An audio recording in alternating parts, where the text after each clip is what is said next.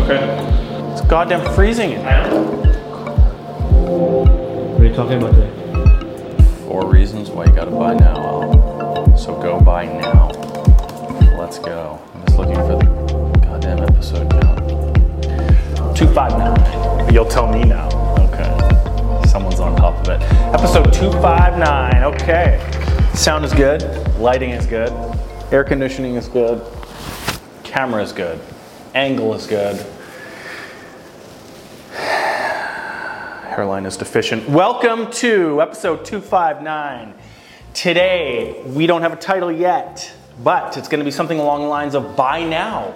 Top 4 reasons you should buy today. 4 things that'll happen if you buy today. Always remember to like and subscribe. I never say this. You can do the bell. Be notified when we upload these every Thursday. Every week. Every single week without fail.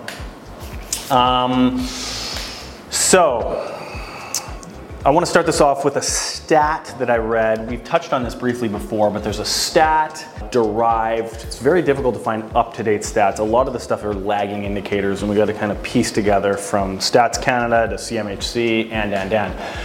But this stat I read initially through MLA's website, which is a real estate marketing, pre-sale, and company. So they've got a lot of detail, a lot of insight, a lot of grasp into the market. They took StatsCan details in a report in February that stated that 50% of owners of real estate in Vancouver do not hold a mortgage.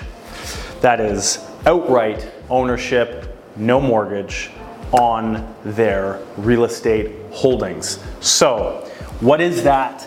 That is the highest equity position of any city in Canada, is what that is. That progressed after the pandemic began, apparently. So we got up to this number. I believe this is the first time ever, but we got up to this number, I mean, in recent history, as long as I've been alive. We got up to this number post-pandemic, and some of you were out there burning through that cheap cash, and others were hoarding, saving, being good boys and girls, paying down their debts, building that equity so they have no more stress. So 50%, but what does this mean to the people that don't have real estate right now? I had a conversation with a young gentleman yesterday, which has stimulated this narrative of today's video. And what that means, in my opinion, is market stability.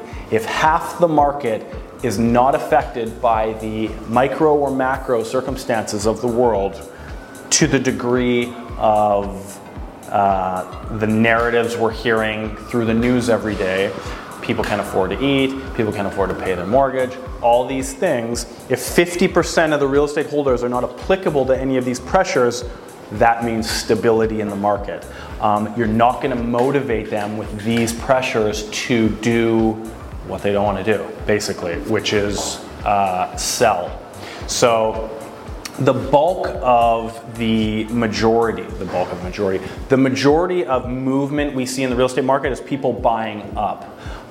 So you get into the market, you get more money, you buy up, you have a family, you buy up. And then what we saw a few years ago, it started, the calls were starting to be made that these goddamn baby boomers, they are gonna sell and they're gonna all move into condos and they're gonna fill all these pre-sales everywhere. Those houses are gonna hit the market. They're gonna hit the market at mass. That means inventory is there, prices are gonna come down. The new generation can come in and get that Canadian dream, get that house, not that condo or that townhouse or that half duplex. And it never happened. We're a generation of doers. Not whiners. And we're doing great. It has happened in pieces. My parents did it, for example. Don't talk to my dad about what he sold at and what he could have if he waited, but that's a whole other story. But at mass, that never happened. That generation is mortgage free. They've got the comfort of living in their homes. Even if they're living on one level, you got an upstairs, you got a downstairs, don't need to use it. It doesn't matter because it doesn't cost anything because it's free. On top of that, we're seeing a lot of those non-mortgage holders getting reverse annuity loans, so borrowing against the home, the equity in the home, line of credit, reverse annuity, whatever you want to call it, whatever structure you do, to lend the kids the equity to then buy into the markets now. So you've got a much different dynamic than we initially thought. Fundamentally speaking, 50% of the market is anchoring prices. If they don't want to sell at a price they don't want to sell at, then they're not going to sell, chances are. And what does that do for the rest of us fighting for the scraps in the market? Well, that comes to today's topic and the four things. Now, another last point on this. Again, a convoluted number being pieced together with from different parties with lagging indicators. I think from what I've gathered, I'm confident to say, without stamping it proven, there's 62% of real estate in the city of Vancouver is owned property, and 38% are occupied by renters. So just to give you some perspective there. So, number one. Start building equity today. Time in the market, not timing the market. If you're on the outside, there is never a good time to buy. It's never cheap. There are under 10 times in the last 2 decades, I would argue, that the market paused or potentially dipped in value. And if you weren't ready, willing, and able to jump, we all know the old adage, when it's going up, we think it's going to go up forever. When it's softening or going down, we just think it's going to keep going. So we're all smarter than the market, right? So we wait, and then it dips and it takes off again, and now you're behind anyway, so you should have just done it when you could. So what are we getting at with this? You can't pick tops and bottoms of the market, but you can start building that equity as soon as you can afford to get in. Those caveats to getting in: affordability, buy something, don't be stupid, don't over leverage yourself. Now that you've seen, no one saw it in the last 20 years, but now all of a sudden they've seen rates can actually go up. Keep that in mind. Random point from the end of the video that I'll just bring up on that. June inflation was 2.8 and we just jumped back up to 3.3. Krista Freeland did her little happy liberal dance that it came down so well and now it's back up. Keeping in mind that the rates can continue to go up, the rates may pause, the rates may drop, but it's a moving object like anything else. So you can't beat the market. So what you can do is get in as soon as you can and start building that equity, and you're building towards a better day of selling. And when you sell, you take advantage in your principal residence of the largest tax break that our amazing government will give you, which is the capital gains exemption. Meaning you buy for $1 million, you sell for $2 million, that $1 million growth is all tax-free. So join the ranks of the people that have the option to be open to that tax break when they feel like it. Buy today. Time in, not timing the market. Okay. Number two, when rates come down, again, this conversation I had with this young gentleman yesterday, well, once the rates come down, won't that make the market busier because money will be cheaper? Yes. The market is busy today with the limited inventory that we have on the market. The rates, people are dealing with it. There's enough people out there that multiple offer situations are taking place.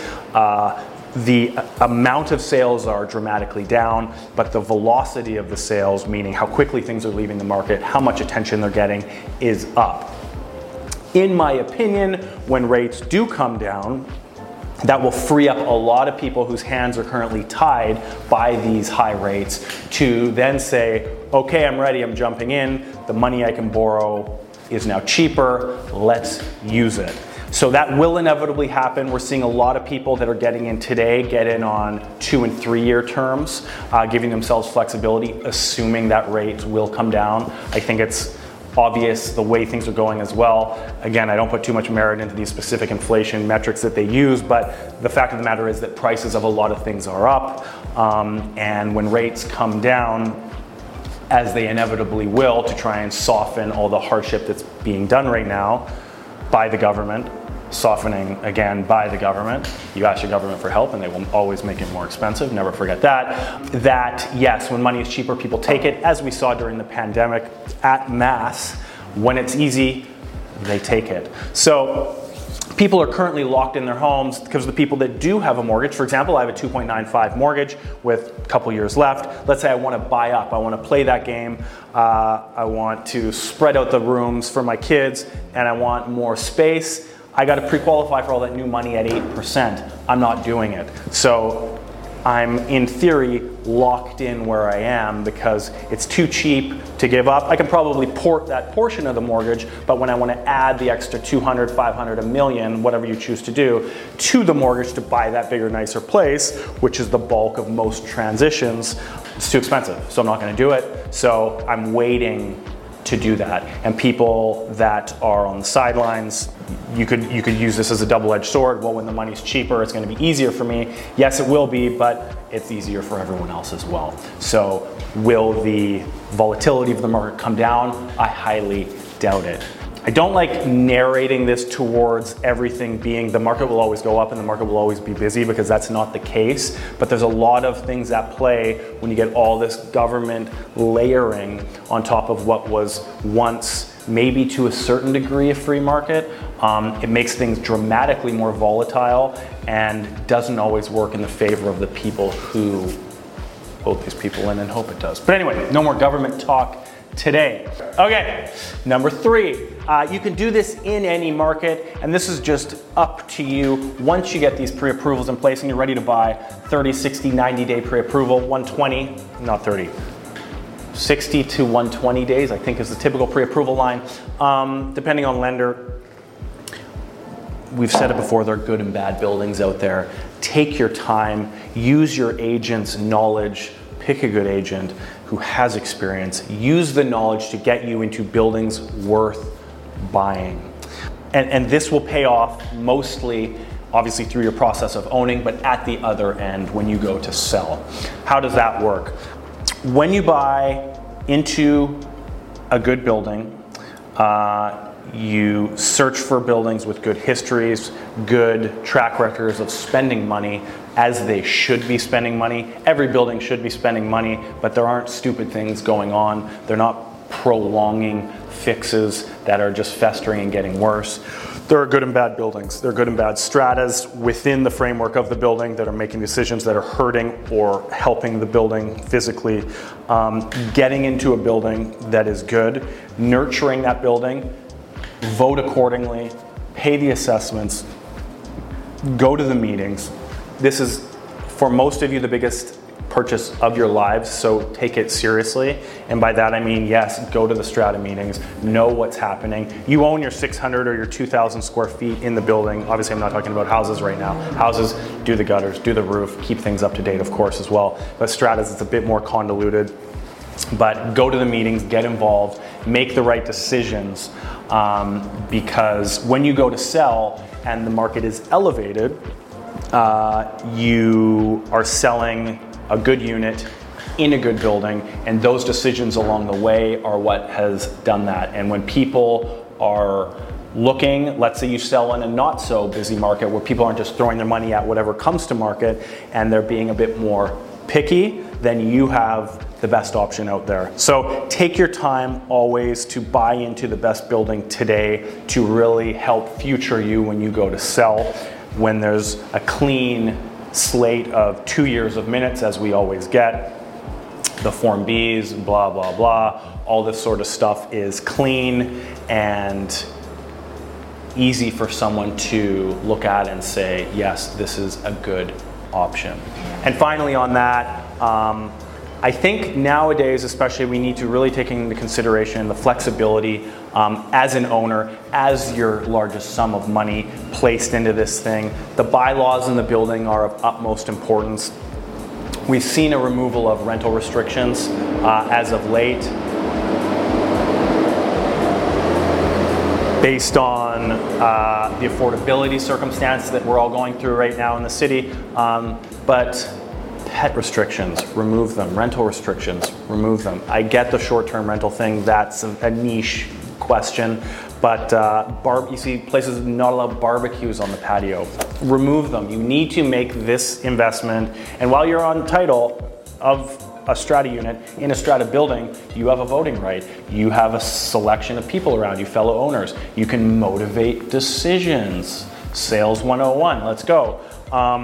To get people to create the most sellable asset that they can, and that means flexibility. Can someone come in and rent? Yes. Have dogs? Yes.